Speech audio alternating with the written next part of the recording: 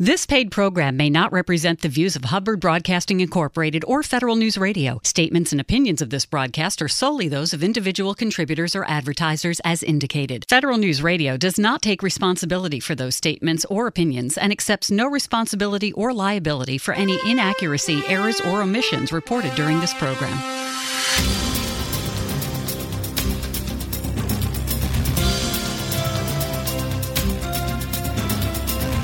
Welcome to the Business of Government Hour, a conversation about management with a government executive who is changing the way government does business. The Business of Government Hour is produced by the IBM Center for the Business of Government, which was created in 1998 to encourage discussion and research into new approaches to improving government effectiveness. You can find out more about the center by visiting us on the web at businessofgovernment.org. And now, the Business of Government Hour. Welcome to the Business of Government Hour. I'm Michael Keegan, your host and Leadership Fellow at the IBM Center for the Business of Government. What is the mission of the U.S. Department of Education's Office of Financial Student Aid? How is FSA using innovation to change the way it meets its mission? I'll explore these questions and so much more with our very special guest, Stacie Whisonant, Innovation and Strategy Team Leader at FSA. Stacie, welcome to the show. It's great to have you. Thank you. Thank you for having me. I appreciate you all taking the time to hear what I have to say. I'd like to start off with some context for our audience. And could you give us a brief overview of the history and mission of the U.S. Department of Education's Federal Student Aid? Yes, sure. And so the Department of Education has a performance-based organization called Federal Student Aid. And the Federal Student Aid is an organization that manages the $1.6 trillion currently in student loan. They were commissioned to deliver both financial aid grants to students' parents and also loans for borrowers that may need additional financing to continue their education in the post-secondary world. What about your role during your time at FSA? Could you tell us a little bit more about that role and how did your work help FSA meet its missions? Absolutely. I was tapped on the shoulder late 2018 to come work on this initiative called the Next Gen, which is the next generation of students, parents, and borrowers, and how do we reimagine paying for college in the future.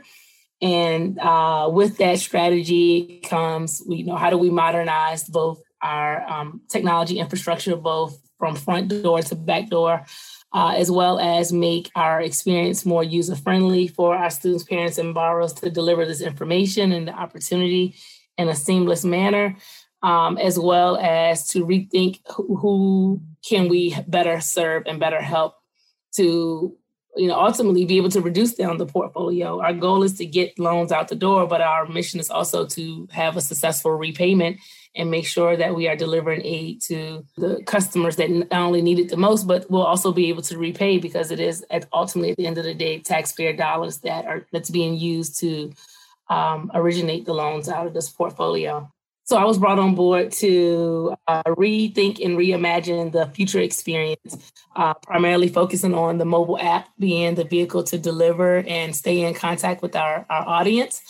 And then after I landed there at the Idea Lab, we had a bright idea to create an innovation center and lane, not only for external ideas, but we had a lot of employees who have had great ideas for years. They just needed a platform and a vehicle to shepherd those ideas up to leadership, be able to pilot, visualize, create the story of the idea, really just make it more marketable and sell it to leadership to potentially, be approved for a pilot or some sort of feasibility study to explore their idea. And so after I landed at the Federal Student Aid Organization, my first task was to stand up this innovation center and create a robust process that would shepherd these ideas up to leadership directly, so all the ideas could be heard. So I was wondering, you were an entrepreneur and you came into government. So what are some of the key challenges, management or otherwise, that you've faced in your role at FSA? And maybe you could give us an insight into how you sort of dealt with those challenges or addressed them. Right. Wow. I will say going from a very fast-paced startup, small team, you can get it done, environment, and transitioning into big government. It takes years to move this Titanic ship around sort of level of intensity. It was very challenging because for me, a lot of times I'm in my day going, but why not? Like I still at some point am so confused on why we can't do certain things. The fact that we had transition in leadership is probably been my biggest learning experience because, just me personally talking from both administrations coming in, both sides having had an opportunity to really do deep dives into some of the products and projects that exist. Things get shut down. To me, tax dollars are getting wasted because of just something you've been working on for 3 years just get shut down without a proper assessment. And maybe remolding it could be a better solution versus just totally shutting it down because, again, I'm just seeing millions of dollars just go wasted just due to leadership and administration change. So that was something that was an eye-opener for me because I've always heard that happens in government, but seeing it firsthand was a challenge. But what I have been able to do successfully is build relationships around the organization and find the right people that can help to move the needle forward on good ideas and bringing them into like a working group and working with us to develop those ideas. Being able to have the right allies throughout the organization to me seems to be the biggest key to success to move an idea forward is developing the right relationships and allies to help really almost lobby the ideas through the organization, to be honest. What has surprised you most since taking over your role at FSA and coming into government from where you were? Surprised me the most was, hearing the comment around the organization. That's not our job. Our job is to get the loans out the door and get the aid out of the door, to disperse aid. And for me, I often think, well, what about the coming back in? We need to get these loans back in the door because I'm a former financial services background. And so repayment is truly key to me.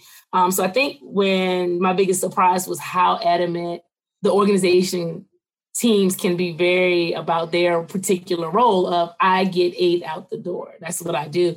And then, feeling as if some of the other ideas that are out of scope that may be providing more information to students, parents, and borrowers or to the organization as a whole is out of scope. So if it's out of scope, then we don't touch it versus necessarily what's best for all. Because that's how I move. Not just because something's out of scope for me doesn't mean we don't attack it. That's another great segue into, what attracted you to federal service from the startup space?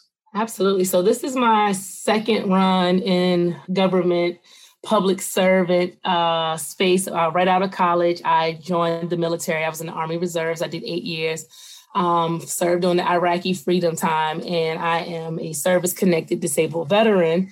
Went on to work for HSBC Bank and Financial Services, both from the origination, underwriting, servicing of mortgages to the retail bank and business development of the HSBC banks in Washington, D.C. Then was later recruited to come to a specialty financing company that works with lottery winners and large lawsuit clients to finance the lump sum up front. Then I wanted to fall back into go into technology and learn a little bit more. But when I got into that space, I realized I'm not really a technology heavy person. Like I like the idea of innovation and technology and learning how technology can move and advance, but I don't want to be necessarily the executor of the O's and the ones and the ones and the O's.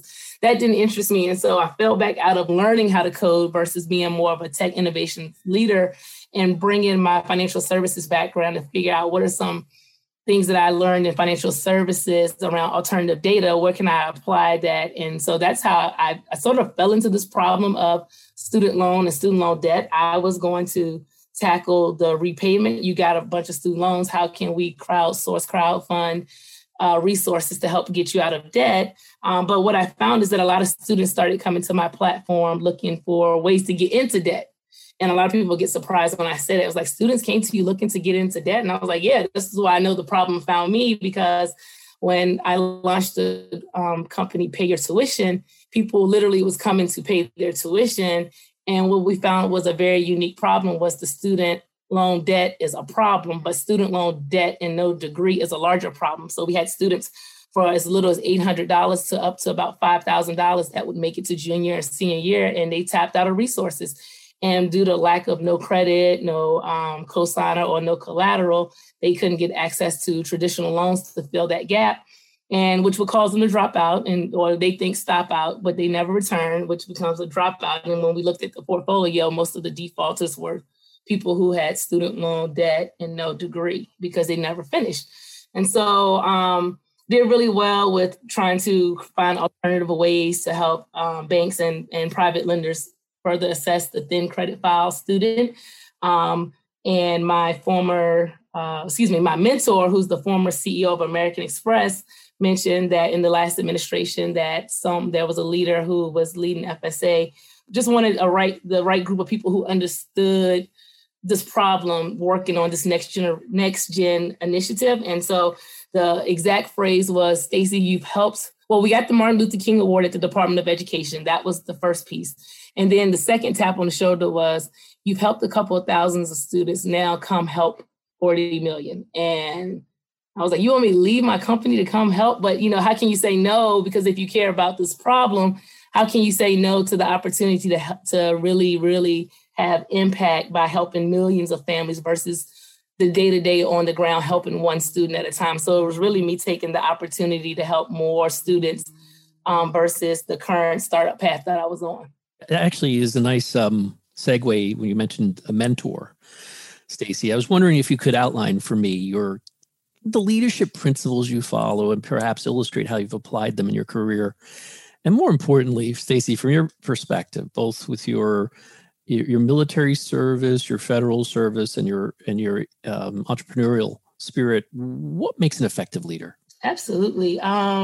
Two things: good people, good people who care about the mission, literally are joined at the hips with you to go through the day-to-day trenches of the hustle and bustle of moving the needle in the space, and also the ability to follow and keep the mission at focus, and then allowing all the other things, the profits and the revenue and the operations, all those things typically fall in line as long as you stay focused on the mission to who and what you're trying to serve. Being able to always try to come up with a solution that satisfies everybody, but you can bend a little bit on your decision making to try to get everybody on board to move forward. Because if you're trying to move the mission forward, just having that flexibility is been a big key in trying to be a voice of reason in a very intense environment, both in startup space and in such a hot topic. Being able to rally people together is a key piece. One of my investors and mentors said to me once before, Stacie, your ability to get people to work for you for free is amazing. And it's not that I get people to work for me for free. It's just that I find people who are just as passionate about these problems, and we literally jump in the trenches together to go after solving. What is the mission of the Federal Student Aid Idea Lab? We'll explore this question and so much more with Stacie Whisonant, the Innovation and Strategy Team Leader at FSA, when our conversation continues on the Business of Government Hour.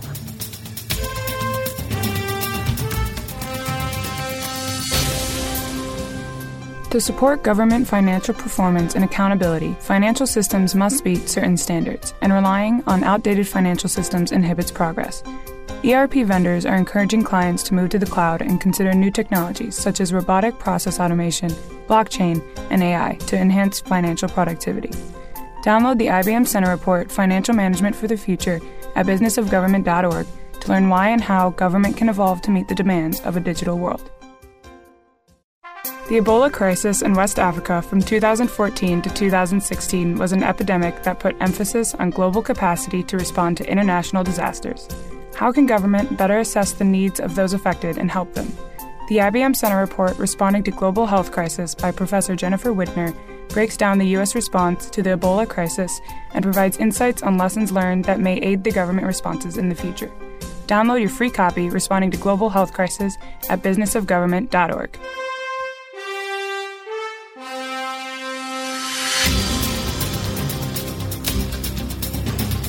Welcome back to the Business of Government Hour. I'm Michael Keegan, your host, and our guest today is Stacie Whisonant, Innovation and Strategy Team Leader within the Office of Federal Student Aid at the U.S. Department of Education. During your recent stint at FSA, and setting up sort of the ideas lab in that environment, what were your key strategic priorities? What were your priorities, and what did you want to accomplish? What were you focusing on? So what was near and dear to my heart was the fact that the branding of federal student aid, and I still believe this, and I'm hoping that even after, my time at FSA, that the current administration really understands that the mobile experience is a way that we stay in contact with our borrowers. It's really disheartening to know that all this money is deployed every year to so many families, but a lot of people don't even realize federal student aid. You hear, Sally Mae, or every time someone's mad about their student loans, they're fussing about Sally Mae. In reality, no one really understands the brand of federal student aid. And I believe that from a fintech perspective, federal student aid has the ability to be one of the largest fintech companies out there because they're not just one bank. They're an aggregated bank across the nation that both students, parents, and borrowers have to sort of engage with. And the fact that the brand is not very strong enough where we should be the single source of truth, so that if you're getting spam calls or scam calls around, we're going to eliminate your student loans. Why don't the community know to come to federal student aid to double check before they possibly get scammed? And again, it's because the branding is we got cut. We're such in this government bubble of marketing and branding that establishing us as a single source of truth is seemed to be, my biggest priority still. And I'll tell anybody, federal student aid, go there. If it's not coming from, if the information is not coming from there, it's probably not so. Mm-hmm. That's a good point. So, what are some of the, maybe you kind of alluded to it in terms of how FSA can enhance its brand and actually, as the aggregator, kind of change the way it does business. And I was wondering what other specific internal drivers, maybe external trends, shaped and informed your strategy or how you approached work while at FSA? I would say the biggest piece of data when I got there is I haven't heard as much recently, but I definitely heard a lot of when we first got back the data to show that people didn't realize how they got into, so they didn't know about their student loans and how much debt they were in until it was too late. And so for me, I think that going back to the branding and having some touch point with the customers throughout their journey, they shouldn't have to graduate to get after 6 months after graduation just to get this huge bill for $100,000 and $1,000 a month payment now. And they have to figure it out, that the journey of the road to adding up of the $100,000, how do you get there? It should not come up at the end of your journey. It should be a full journey.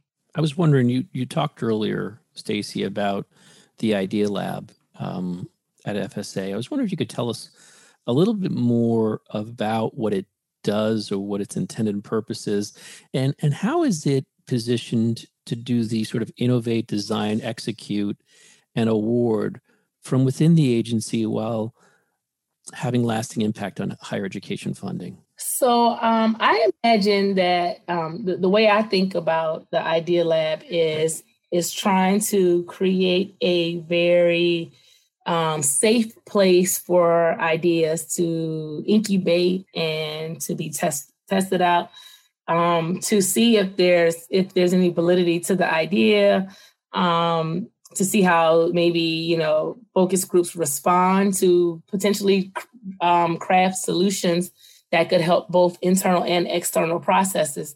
And so we originally, we were going to use the Idea Lab as a place to just test mobile ideas, things that could be used in the mobile app experience. But then leadership the last leadership who cares about people said, I want a place for people to come and also feel valued as employees. And maybe some of the ideas are not going to always help the public, but it's helping the public internally, even if we can automate some of our processes internally. And so I want our employees to be able to come to you without worrying about, is my manager going to be upset, or will I be blackballed for bringing this to light, or considered whistleblowing, or whatever the case may be. And so this is a safe place where they can come and submit those ideas, and we can work on it. And some of them are high tech, some of them are no tech, and some of them just need the visibility of leadership. And we present on a monthly cadence to leadership 2 or 3 good ideas and get guidance from leadership on how to proceed, whether that's putting it on a parking lot saying, no, not now, or it's, I want to find out more about that. Let's do a feasibility study, or let's do a small pilot. And so that typically helps the employees also feel great about being recognized and also being heard. And they get really excited because they think, wow, this process that was tedious or hard or didn't make any sense actually may get changed. So it also makes them hopeful that there is change or innovation on the way, or at least it's now visible to leadership. Whether it happens or not, it does give a glimmer of hope. And a glimmer of hope. That's a good way to lead it to my next question about your, how does your philosophy for equal educational access align with the department's strategic focus?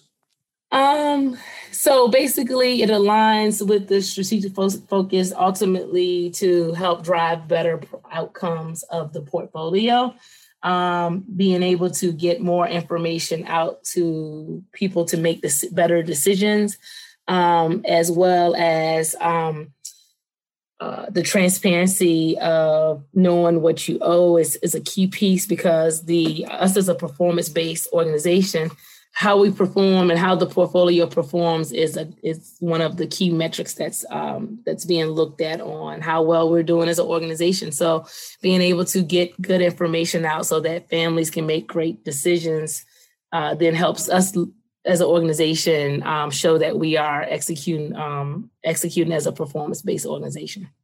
So, Stacie, where do you see the government support for students heading as we see all the impacts of COVID-19 on the educational community? Well, we are experiencing, people or families questioning the quality and the opportunity cost of attending higher education organizations. It's my goal that with COVID and as things happen, that the institutions themselves, the schools, will assess how education is being delivered and at what cost. So I think that there's a great opportunity for some disruption in the higher education space from the institution level to really dig into priorities and cost structure to maybe make going to college a little bit more affordable. Because going back to my original point about debt and no degree, the gap between aid to cost is growing, and it's just causing more and more people to get into debt and not have the positive outcomes that we need as a nation. We need everybody to complete their degree so that they can get the jobs that, would afford them to be able to pay back their loans. That's an interesting point. And I think I hope they heed your advice there, because, what are some of the challenges the government faces in being able to support students in their educational journey? And you alluded to a couple of them already. Biggest challenge is filling the gap. Definitely the cost to what the algorithm that the government has run as a eligibility algorithm around what your family can afford from an aid and a loan perspective is just not aligned with the cost. And so we have to take a step back and figure out what can we do here, because the government can only do so much across the board. And that's one of the main challenges of the government, is that we want to see everyone successful that comes through the pipeline. But again, being able to spread the dollars across the board so that it's fair to everyone is one of the main challenges. And also to the challenge of what to do with the current portfolio. You hear so much on the news about what to do. And I won't go into too much on this call out of, what I can and can't discuss, but I will say that I think that having a heavier financial services committee, really deep diving in the portfolio to come up with solutions and being more open to the suggestions may or could possibly correct some of the issues in the existing portfolio. But my biggest piece is, how do we not get back into so we sell out the debt and we write off all this debt, then how do we not get back into this problem? I haven't really heard all of the solutions that will help make sure that as a nation, we don't get back into the student loan bubble crisis. How can we infuse innovation into our agency's culture? We will ask Stacie Whisonant, the Innovation and Strategy Team Leader at FSA, when our conversation continues on the Business of Government Hour.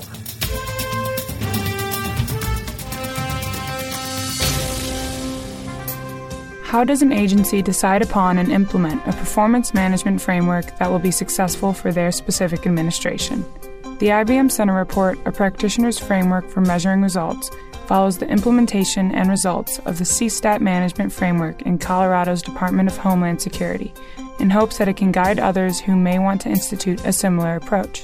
Download A Practitioner's Framework for Measuring Results by Melissa Wavelet on businessofgovernment.org today.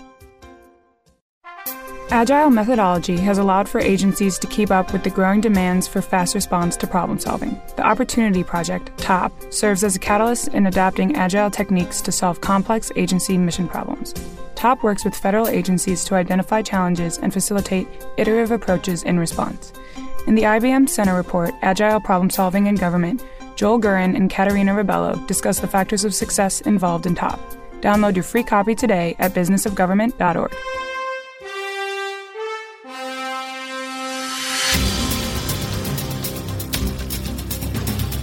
Welcome back to the Business of Government Hour. I'm Michael Keegan, your host, and our guest today is Stacie Whisonant, Innovation and Strategy Team Leader within the Office of Federal Student Aid at the U.S. Department of Education.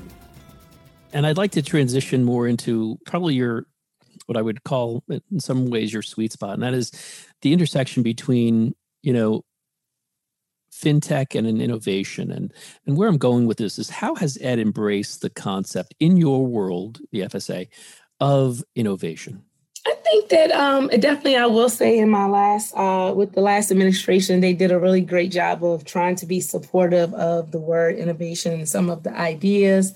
We launched a series called Tech Tuesdays, where when I first got there, for me, I felt like a lot of what I did experience in the edtech, fintech space, education technology, financial education technology space, that I would hear a lot of, we can't do this. Well, we can't do that here. We don't do that. And we don't, it's just, I just almost felt like we can't do anything. I'm like, we can't get around here. But then I was going, but these companies are doing it. We can't do it, but look at these great companies that are finding ways to help students apply for more scholarships by creating the Common App for scholarships that actually applies to scholarships versus, and this is not a ding against any aggregator of scholarships, but at least when I was in school, you say, I'm looking for scholarships, you'll get back a whole of places to go. But we have fintech companies and edtech companies who are innovating. You don't have to just not only get matched with the application, but they are helping you to apply and get applications out the door versus just being told where to go.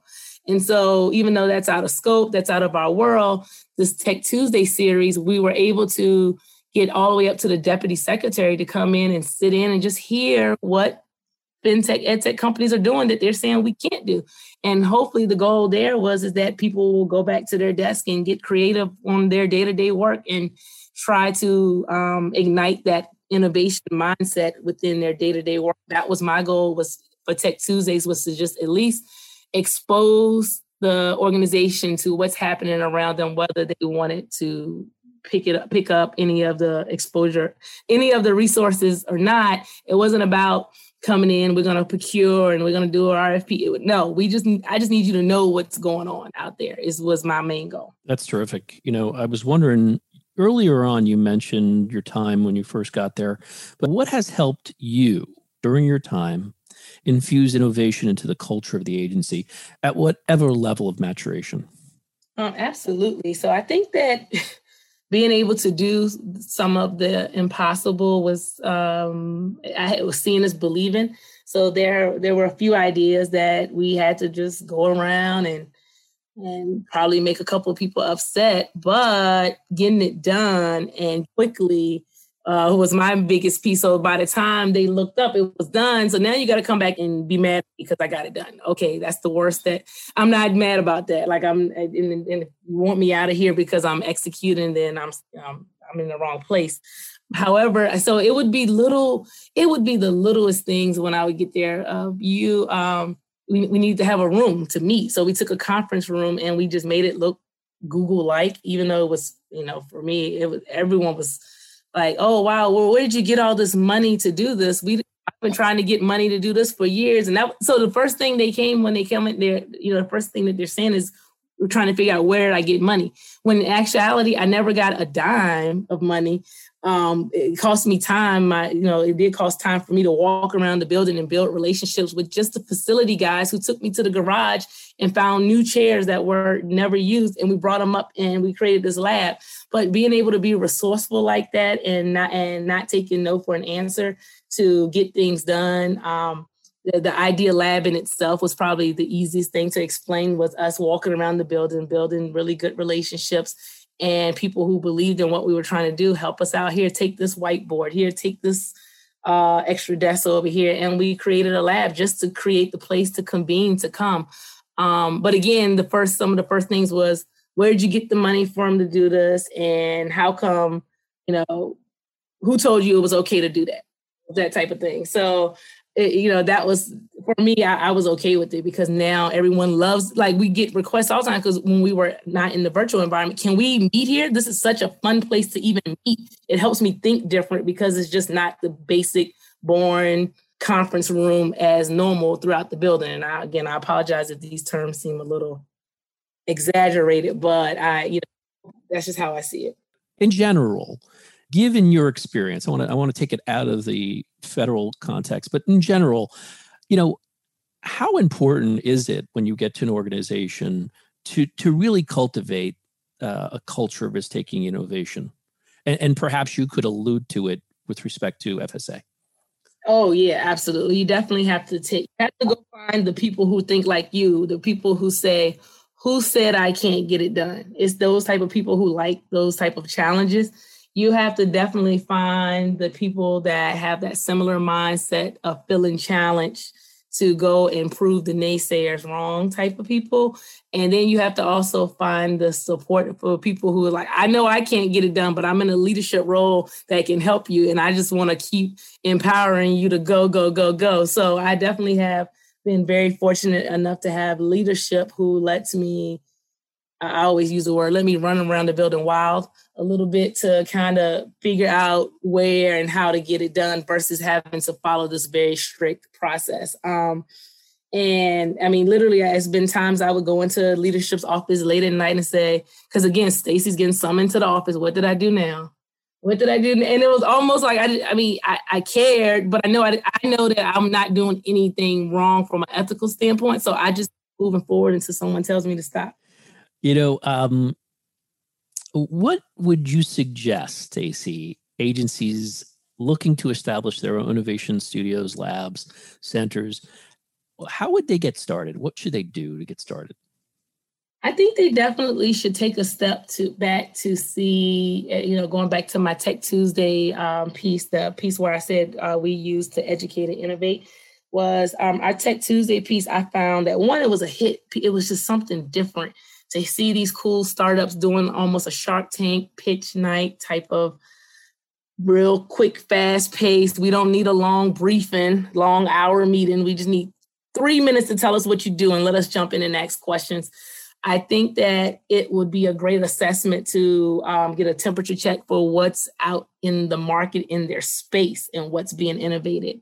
And then determine a way to expose that to the organization in a way where, again, I went through OGC, I went through levels of legal and acquisitions to say, look, no one's coming to buy anything. And the question was, well, why would the startup come and tell you their secret sauce? They're not going to give me the algorithm. They're just going to tell us the outputs of what they do. They're not coming to sell their secret sauce.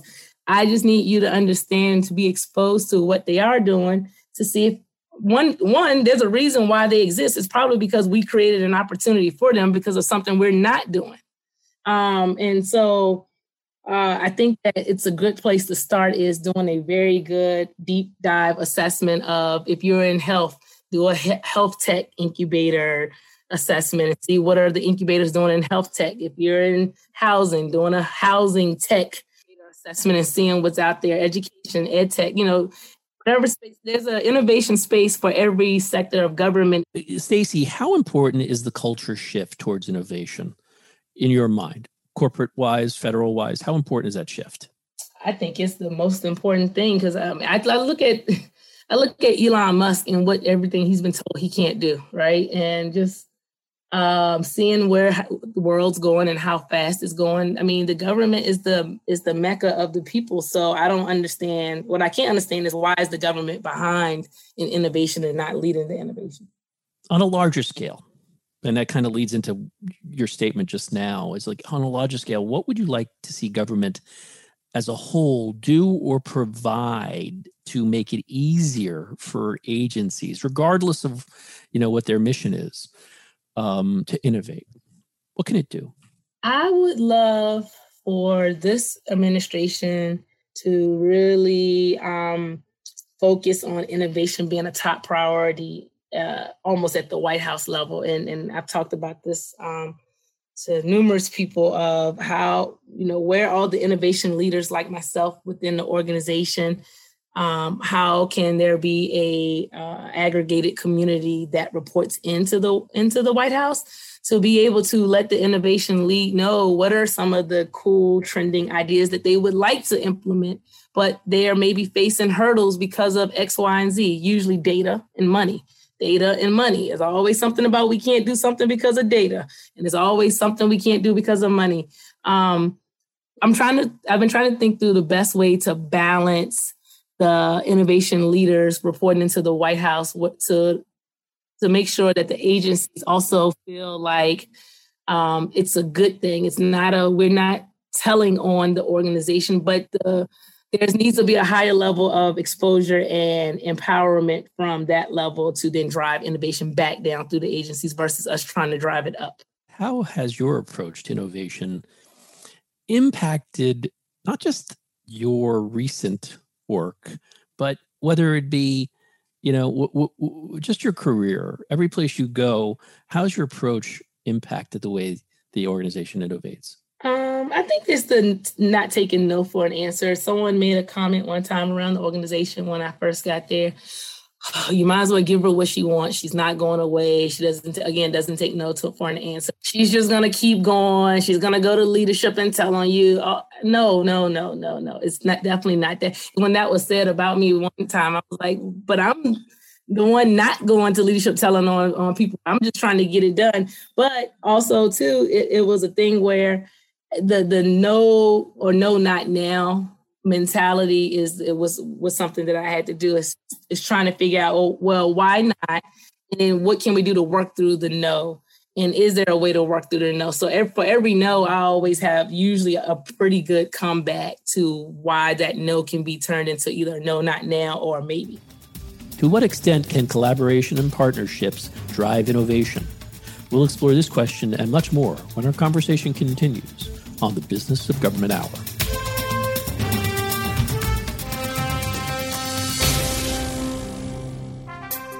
How can government best use big data to transform decision-making, public services delivery, and communication? The IBM Center report, Integrating Big Data and Thick Data to Transform Public Services Delivery by Yan Ang, presents 5 recommendations for public managers introducing the concept of mixed analytics, urging thick data, meaning qualitative information about users, to be presented alongside big data to improve government decision-making. Visit businessofgovernment.org to read more. This is the Center This Week, highlighting the latest trends and best practices for improving government effectiveness. Brought to you by the IBM Center for the Business of Government. I'm Michael Keegan, Managing Editor of the Business of Government magazine. The Center This Week is our opportunity to inform and, most importantly, to invite you, our listeners, to use the IBM Center for the Business of Government as your resource, a how-to resource for improving government effectiveness at the state, local, and federal level. What are key leadership qualities for a digital age? How can we become a mindful leader? And what tools and practices can be employed to better lead ourselves, our teams, and our organizations? I'll explore these questions and so much more with Jacqueline Carter, co-author with Rasmus Hugard of The Mind of the Leader, How to Lead Yourself, Your People, and Your Organization for Extraordinary Results. So before we delve into your book, The Mind of the Leader, what is leadership and how does it differ from managing? I think there are a lot of different answers to that question. What I would say is that anyone can be a leader. Anyone that is inspiring to others, anyone that feels that they have a vision and somewhere that they can help other people if other people so choose to follow them. Whereas management is more of a title. Mm-hmm. And I think that a lot of the things that we've seen is management is more what you do. I think leadership is more who you are and how you show up. And leadership, I think, is something that you earn. You may be in a leadership role, but for you to really consider me your leader, I think that's something of a privilege and something that I need to demonstrate to you that I'm actually worthy of that title. That's great. So it's a nice distinction. And as you were putting a book together, and I know you and your co-author did a lot of research on this book, but I'm wondering, what are some of the key challenges that you have seen in developing your work that leaders face today? It was actually one of the reasons why we wrote the book, because we've been working with Potential Project, we've been working with leaders for over the past decade. And what we really saw is that over the last 2 or 3 years, that leadership, quite honestly, it's getting really tough to be a leader today. Yeah. And I think any of the listeners can probably relate to this. But a combination of, first of all, we know that the world is changing so quickly. There's not an industry, and it's really quite amazing, there's not an industry that isn't facing some kind of technology disruption. In addition to that, we know that we're inundated with distractions. We're working in environments where we're on all the time, which is actually not good for the brain, which we can focus on in a little bit. But we're inundated with distractions. And also, I think that, we know that in terms of the next generation of workers, they're not necessarily as committed or as loyal as we might have been. I know in my early days, when I started with Deloitte Consulting many years ago, I was so happy to have that job and have that role. And I wanted to stay for as long. I worked late. I didn't mind. And I think now, quite rightly, because I think it's a human characteristic, but workers today, they have a lot more opportunity. They have a lot more flexibility. They can work from their living room and work for any company in the world. So good talent, I think, and everybody knows this. They're looking to say, well, what do you actually have for me? And so I think that we're seeing that in the engagement scores.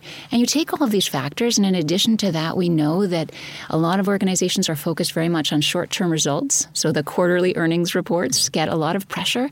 I think that you combine all of those things, and I think it's just more difficult for leaders today to be successful than it was even 5-10 years ago. That's fascinating. You're absolutely right. And, given the research you did for the book, and it really goes to the heart of what you're talking about. What can leaders today, with all the things you just described, what types of qualities have you identified, mental qualities, stand out in certain leaders? Yeah, what we saw, and it was really wonderful, and as you mentioned, we did a ton of research, and I just want to shout out to appreciation for all of the C-suite executives. We interviewed over 250 C-suite executives. We did assessments of 35,000 leaders from around the globe. We did survey assessments of over 1,000 from 72 countries. So I just really want to appreciate the time and the commitment that we had in terms of engaging with leaders in these questions, and they were really interested to share with us both their challenges and what we really saw, and especially at the C-suite level.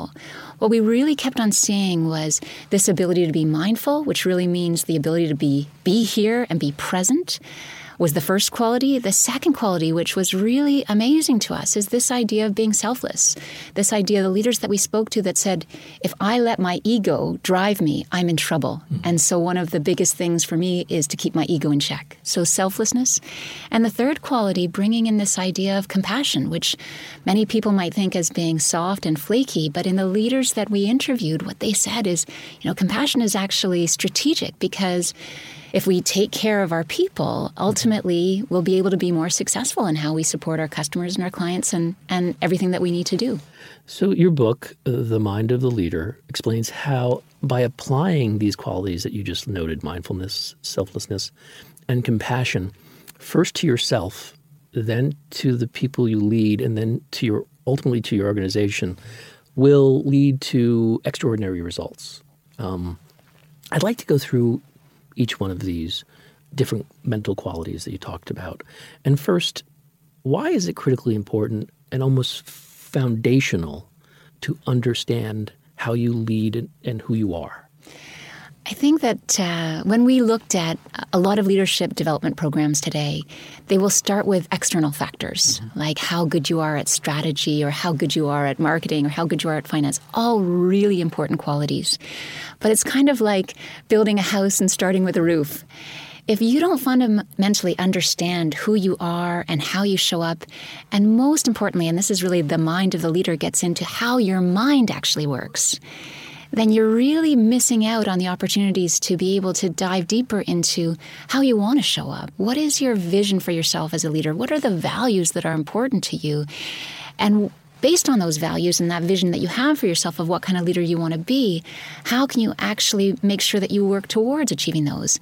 And I think specifically for a lot of leaders, what we saw is that what got you here won't get you there.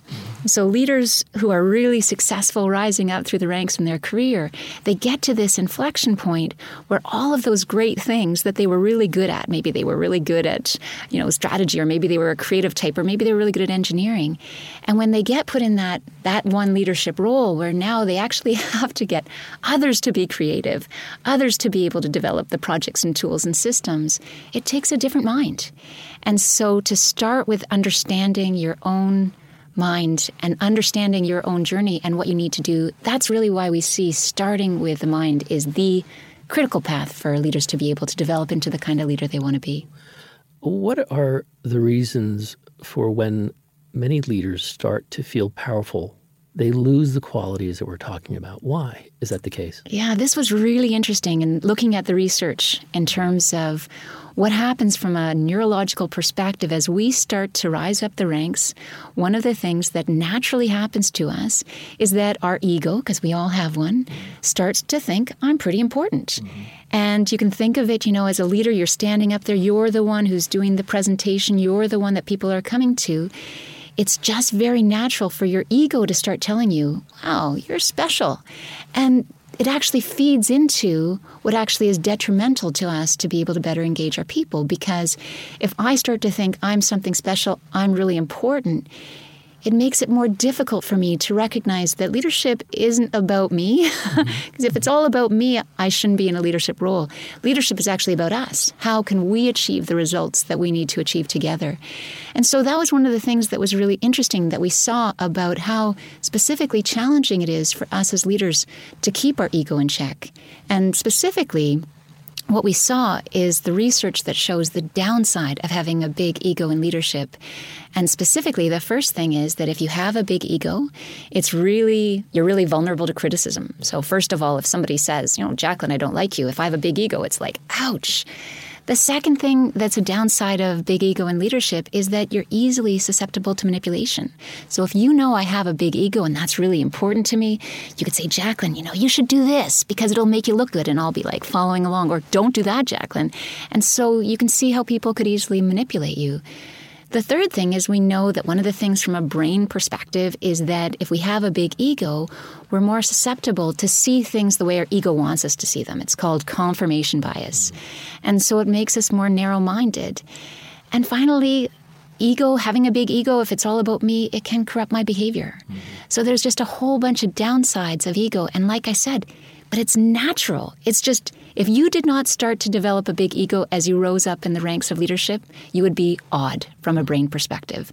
So it's nice to say, I want to be a humble leader, but it's hard. And I think that's one of the key things that was so inspiring is recognizing the downsides of ego and recognizing bringing humility into your leadership is something you really have to be intentional about.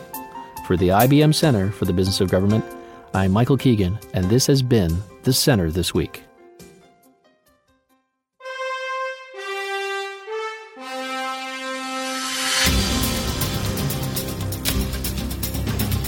Welcome back to the Business of Government Hour. I'm Michael Keegan, your host, and our guest today is Stacie Whisonant, Innovation and Strategy Team Leader within the Office of Federal Student Aid at the U.S. Department of Education.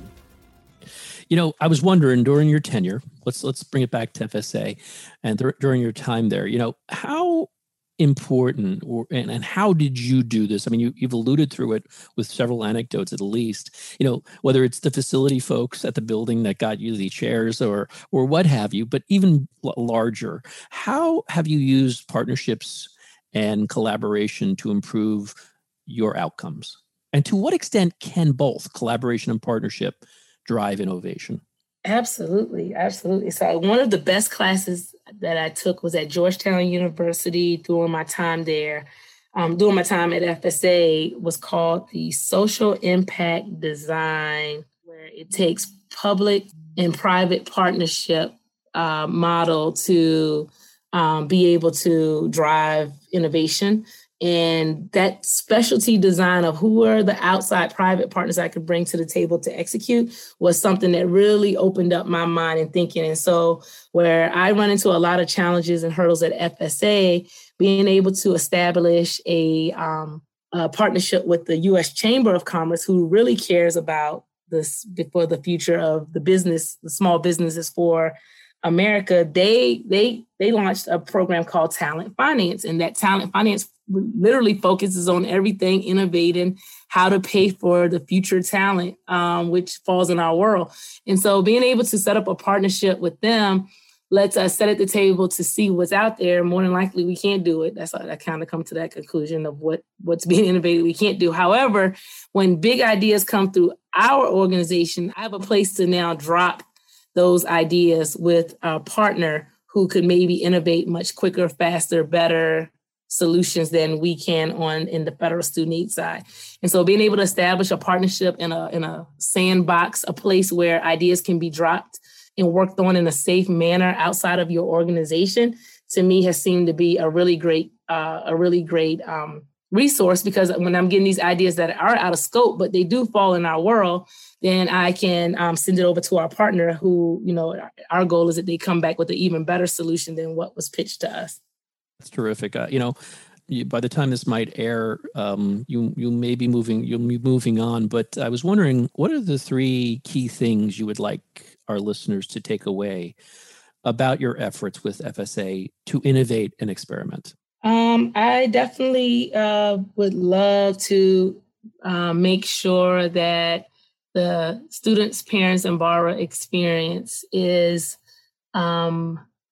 made such a priority that the organization is willing to go out of scope or push the envelope a little bit further to bring in the right resources and tools that can help our customers make better decisions before their journey, before they even become a customer of ours, and even throughout their journey. And then on the backside, when they're paying us, if we can be able to provide better resources to the public, I'm hoping that we can be more open to being a bridge and a place that will at least provide that to the public and be able to ensure that the public's getting the right. Because even my own sister called one time because she was about to get scammed with a student loan scammer, because for as fast as we can shut them down, they pop back up so fast.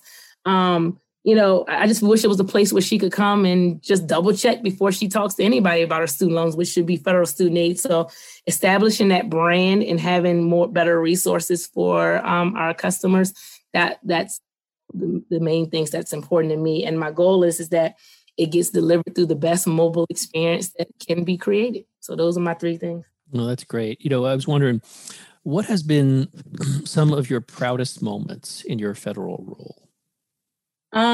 Two proud moments. So the moment that the federal student aid and U.S. Department of Education really got on my radar in my startup journey was when we did receive the Martin Luther King Award, the Drum Major Award for exemplifying higher civil rights and higher education. That was a very, very proud moment for me because a lot of my friends and family have made jokes because I would, often say on my journey, oh man, fighting for equality is hard. I don't understand how Martin Luther King did it. And the joke is, Stacie, don't you ever compare yourself to Martin Luther King ever again. And so when we received the award, it was very nice to go back and say, well, someone thinks that I'm kind of like Martin Luther King. So that was a really proud moment. I mean, just my name and Martin Luther King in the same sentence is just as proud as I could be for anything. And so that was one of the moments that also made me feel like I wanted to take a step aside from the startup to work on this journey with Federal Student Aid. And that was something that I'll forever be proud of. And then at Federal Student Aid, being able to get the first employee awarded and recognized by senior leadership for creating almost like a digital workbook to make it easier for schools to send in their compliance audit trail information, being able to streamline that to make it more effective and get the employee recognized. And also a small monetary award was a proud moment because, again, the Idea Lab was just an idea. But once we got that employee paid, it went from an idea to a real thing, which, I'm at least proud to say that before I walked out of there, we got one idea through the process of government. That's terrific. Stacie, as we close this conversation, I was wondering, what advice would you give someone who's thinking about a career in public service? Patience. And that's something that I'm still teaching myself, that in all of the fun, crazy things that I could think of that could make government better, I have to be patient to realize that it does have a really big impact on a lot of lives. So being thoughtful and being patient to make ideas come true, that, you really have to dig deep and make sure that you practice your patience, your tolerance and patience skills to stick with it, the work, to see the work to the finish line. Maybe before we close, what's next for you? So I am very proud to be a part of an initiative of Freddie Mac, where they will be working to drive Black home ownership in overall for the portfolio. There's a big diversity initiative that has been recognized, that after years and years and years of mortgage origination, that only 3% of the portfolio has gone to Black homeowners. And so I'm really excited to just be able to talk about how do we get more Black people into homes and be able to talk about it without, having to tiptoe around the subject, around, race or anything, being able to speak really freely about the disparities in the space, as well as really big ideas that could help increase home ownership. And so to me, it's the same customer. How do we take the student loan debt customer and now make them homeowners? So I'm really excited to kind of continue along the financial journey of the underserved. Great. Well, Stacie, I want to thank you for taking time out of your busy schedule, but also want to thank you for your dedicated service to the country. Thank you so much. I appreciate you all taking the time to hear what I had to say, and I look forward to, if anyone wants to reach out to me or follow me on LinkedIn, then definitely on this journey, I opened that opportunity as well. This has been the Business of Government Hour, a conversation with Stacie Whisonant, the Innovation and Strategy Team Leader at Federal Student Aid within the U.S. Department of Education. Be sure to join us next week for another informative, insightful, and in-depth conversation on improving government and its effectiveness. Until then, subscribe, download, and listen to the entire interview at Podcast One, iTunes, or on your favorite podcast app. And as always, at businessofgovernment.org. For the Business of Government Hour, I'm Michael Keegan, and thanks for joining us. This has been the Business of Government Hour. Be sure to visit us on the web at businessofgovernment.org. There you can learn more about our programs and get a transcript of today's conversation. Until next week, it's businessofgovernment.org.